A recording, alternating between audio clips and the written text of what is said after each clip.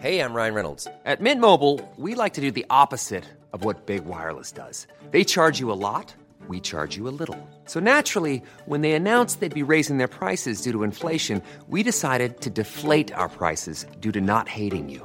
That's right. We're cutting the price of Mint Unlimited from $30 a month to just $15 a month. Give it a try at mintmobile.com/switch. $45 up front for 3 months plus taxes and fees. Promo rate for new customers for limited time. Unlimited more than 40 gigabytes per month. Slows full terms at mintmobile.com.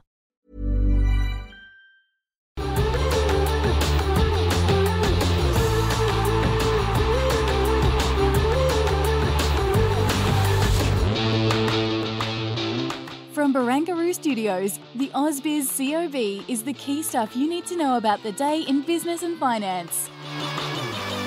Welcome to the COB. I'm Juliette Sarli. Let's get you caught up on where the market is set to close the trading day on another busy reporting season. The CIPO 200 up by 1/3%. The ASX 200 looking a little bit flatter, only up 10 points or 1/10%.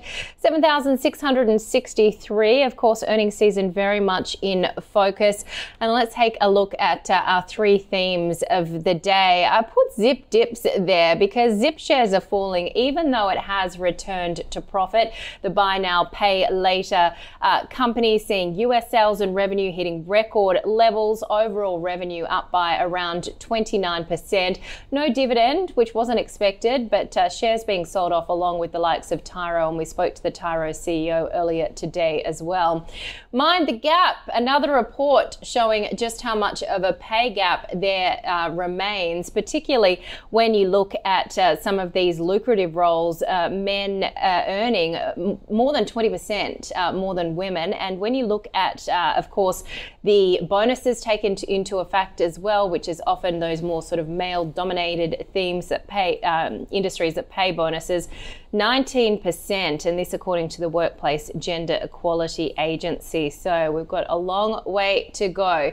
Inflation beat Japan's inflation numbers for a third straight month in January, beating forecasts, holding the central bank's target though at that 2% target. But it does really just keep alive that theme that could we see an end to negative rates from the BOJ perhaps as early as April. All right, let's get you caught across some of the sectors that we saw today. Of course, coal's very much in focus with its numbers. Coal's up 5.5%, Woolies up by almost 1%. Treasury Wine Estate and Endeavour Group doing very well as well. A2 Milk to the downside. When it comes to the tech space, we talked about Zip and Tyro. WiseTech Global, though, having a very solid day today, up by about 7.4%. Looking at some of the real estate stocks, they are all lower. And let's get you caught up on some of the top stories as well, because, of course, consumer staples, certainly the standout sector. Coal's up 5.5%, the best daily gain since the start of the pandemic after it posted better than expected results. Woodside actually rising despite the fact that net profit did fall, but it was less than anticipated. And we had a higher oil price today as well. Woodside cutting its dividend though. Zip, I mentioned, falling along with Tyro, down 13 and 10% respectively. Investors booking profits there after both companies posted better than expected results. And both companies have risen ahead of those as well. Remember, Zip is also the, I guess, furor around this takeover target as well. And speaking of takeover targets, Illumina among the biggest losers, down 5.5%. It swung to a net loss of 150 million US and withheld a final dividend. Let's get all the latest in terms of reporting season. Martin Crabb from Shaw and Partners joins me. We've been talking about your sort of report card view of the reporting season. Where do you sit now when we're towards the end? Yeah, it's it looks good from afar, but far from good. I think it's a good title that a colleague of ours used in a research report this week. If you look at beats to misses, Juliette, there's probably been 2 beats for every miss. So it's been from a headline perspective, companies coming out and doing better than analysts thought, but we've seen downgrades. So it's like conditions are better in the short term than we thought. We're a little bit worried about the second half of the year. So we've seen about 76 or so of the big companies being downgraded. The 2024 earnings estimate has been downgraded versus about 60 on the upgrade. So you'd think with the 2-to-1 beat ratio, that would be around the other way. So it's little bit like the Coles result today. It's like the revenue probably wasn't as strong as people would have hoped, but their their margins are really good. So those companies that have managed to see the inflation coming and they've managed to adjust their cost structure and they've managed to keep their prices or even put their prices up, knowing there's wage pressure coming through, there's been really good beats on margins all through reporting season. Where there hasn't been a beat is in the outlook statement. So outlooks have been 60% of companies, I think, saw sales deteriorating versus 20% improving. So that's where the downgrades have come from. It's more in the outlook statement. So more of that today, but some big moves today. I think Reece Plumbing up almost 20%. Yeah. WiseTech again on the back of the rally yesterday and the upgrades that come through. So some, I think the last 3 weeks we've used the analogy of a duck swimming across the lake. We have. The market hardly moved today, but if you look in the screens, there's up 20s and down 20s all over the place. Yeah. I know Danny will be sad to be missing today because this is one of her favourite topics. Where have all the builders gone? Yeah. There's not many of these companies left. It's really interesting, isn't it, that people have been talking about the M&A cycle will come back as soon as rates stop going up because basically you can work out what your funding is going to be. When rates are moving, you've got no idea what your funding costs are going to be. So we've seen in the past 2 or 3 months the A, B and C of building, so Adbri, Boral and CSR all received bids, and you could loosely throw Alcoa's bid for alumina in that as well. In that, a lot of aluminium goes into building as well. It's a little bit of a stretch, but so as asset allocators or investment managers, how do we get exposure to the Australian construction cycle? A lot of the big players, traditional players, have got out or looking to get out. So if I think Lend-Lease and Leighton's and all those companies, they're sort of almost not on the boards. Lend-Lease wants to get out of construction. So Boral, CSR, Hardy's is a global player. It's just hard for people to get exposure. So I think what we're going to see is that residual money that's coming out of the sector will just get rotated into a small number of stocks. So I think things like Reece, Reliance, maybe Brickworks, Solpats, these sorts of stocks. But it's just really, it's a big industry. It employs about 10% of Australians, and yet you can't invest in it on the stock exchange. It's quite bizarre. And, the French take over there as well, getting involved. Let's talk about the macro perspective. You're saying 3 green traffic lights. What are they? Yeah, so the things we look at for asset allocation, Juliet, are growth, financial conditions and central bank positioning. So in the presentations I've been doing to clients around the country, it's like all 3 of those are green. And normally when they're all green, markets do quite well. So we're not that surprised that the markets are performing quite well. So that setup is the composite leading indicators, the PMI data, the financial conditions index and the shape of the cash futures in almost every country are supportive of equities. The problem is valuation.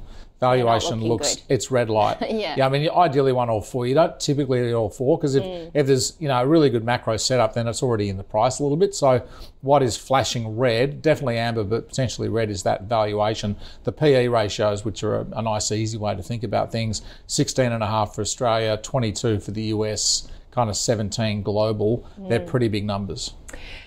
Just getting back to reporting season, I mean, you talked about the misses and the beats and all of that kind of thing, but if you were going to just take a broader view of it, and we spoke about this last week, it is a lot better than what people were expecting, but as you say, it's the next 6 months that could be the concern. Yeah, and for investors, do we worry about this year at all, or do we start thinking about 2025? Because I think the trap you can get caught in is, earnings are going to be terrible in the second half. I'll just hold off buying stocks. But if the outlook for 2025, and this is why Saint-Gobain, one of the biggest building materials companies in the world, is buying CSR today. It's not because of the 12-month outlook, because there's no houses being built. Yeah. It's more about what does this look like longer term. So I think the issue there for investors is to say, well, this reporting season is telling us things aren't as bad as we thought, which means interest rates are probably going to stay higher for longer. But the release valve is going to be there. Inflation's going to come down, and we're going to get cuts next year or the end of this year, and 2025 starting to look really, really good. So I think it's difficult. And again, we're talking about this PE being on 12 months forward earnings. What's it like on 18 or 24 months forward? It probably starts to look a lot better. What does the duck do? The duck just keeps swimming, doesn't it? Just keeps swimming. A little bit slower perhaps until 2025. Martin, always good to chat. Thanks so much, Martin Crabb from Sharon Partners. All right, let's get to our stock of the day. It was Coles. We had Ben Clark from TMS Capital and Francesco D'Estradas from Ord Minnett sharing their views.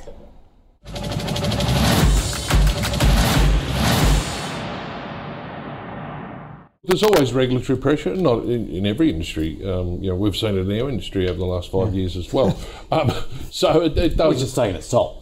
Yes, and it does take its toll on margin. But the Coles and Woolies, they're big enough to sort of navigate their way through regulatory issues and not incur large expenses. The smaller retailers probably not so much. But I think yes, it's a risk.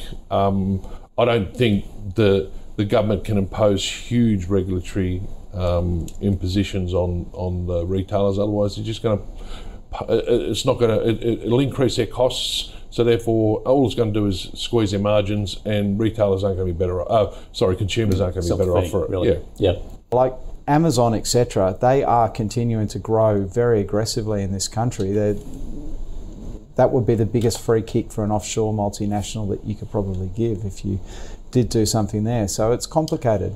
And I think it was more Brad Banaducci, like that. It was not well handled, that last little bit, but he was actually really well regarded in the market. It's easy to forget Woolies was in a lot of trouble when he took over. They'd had a terrible time. And I think he did a great job righting the ship and returning the business to growth. And I think it was more the market was sort of disappointed he was moving on.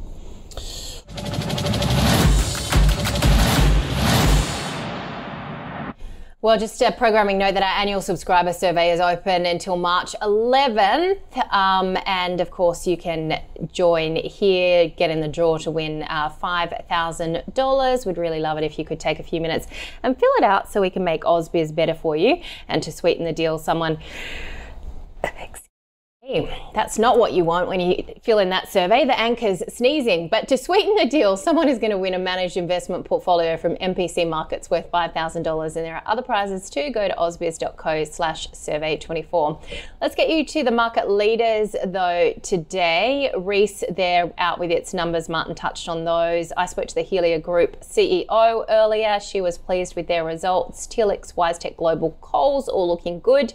To the downside, Johns Lyng, a wee bit nano, Helios, Illumina and Block. And having a look at the small cap leaders and laggards, Step One is there again, up by over 12%. To the downside, we have Articore, Silk Logistics, DGL, all coming under pressure today. So what is happening overnight? US durable goods orders, bar one of the FOMC members will speak. We've also got consumer confidence, Richmond Manufacturing Index coming through. And in terms of the day ahead, Australian CPI, the cash rate decision from the RBNZ followed by a press conference. Also earnings from Flight Centre, Worley, Neuron, Fortescue, Beach, Telstra and Woolies will trade ex-dividend. All right, let's have a quick look at where the market is. The CPO looking better than the ASX 200 for sure. It's up 1/3%, whereas the ASX 200 is only up 10 points or about 0.1%. If I just have a quick look at the movers in terms of the overall gain on the ASX 200, virtually unchanged over the last 5 days and the year to date. I reckon we could just say that every single day. It doesn't seem to move very much. So very range bound, as Martin was talking about. You got to look at where the valuations are and whether or not you want to get in. But of course, another very, very busy day on reporting season. We'll have more for you tomorrow as well. Join us from 10 a.m. Eastern.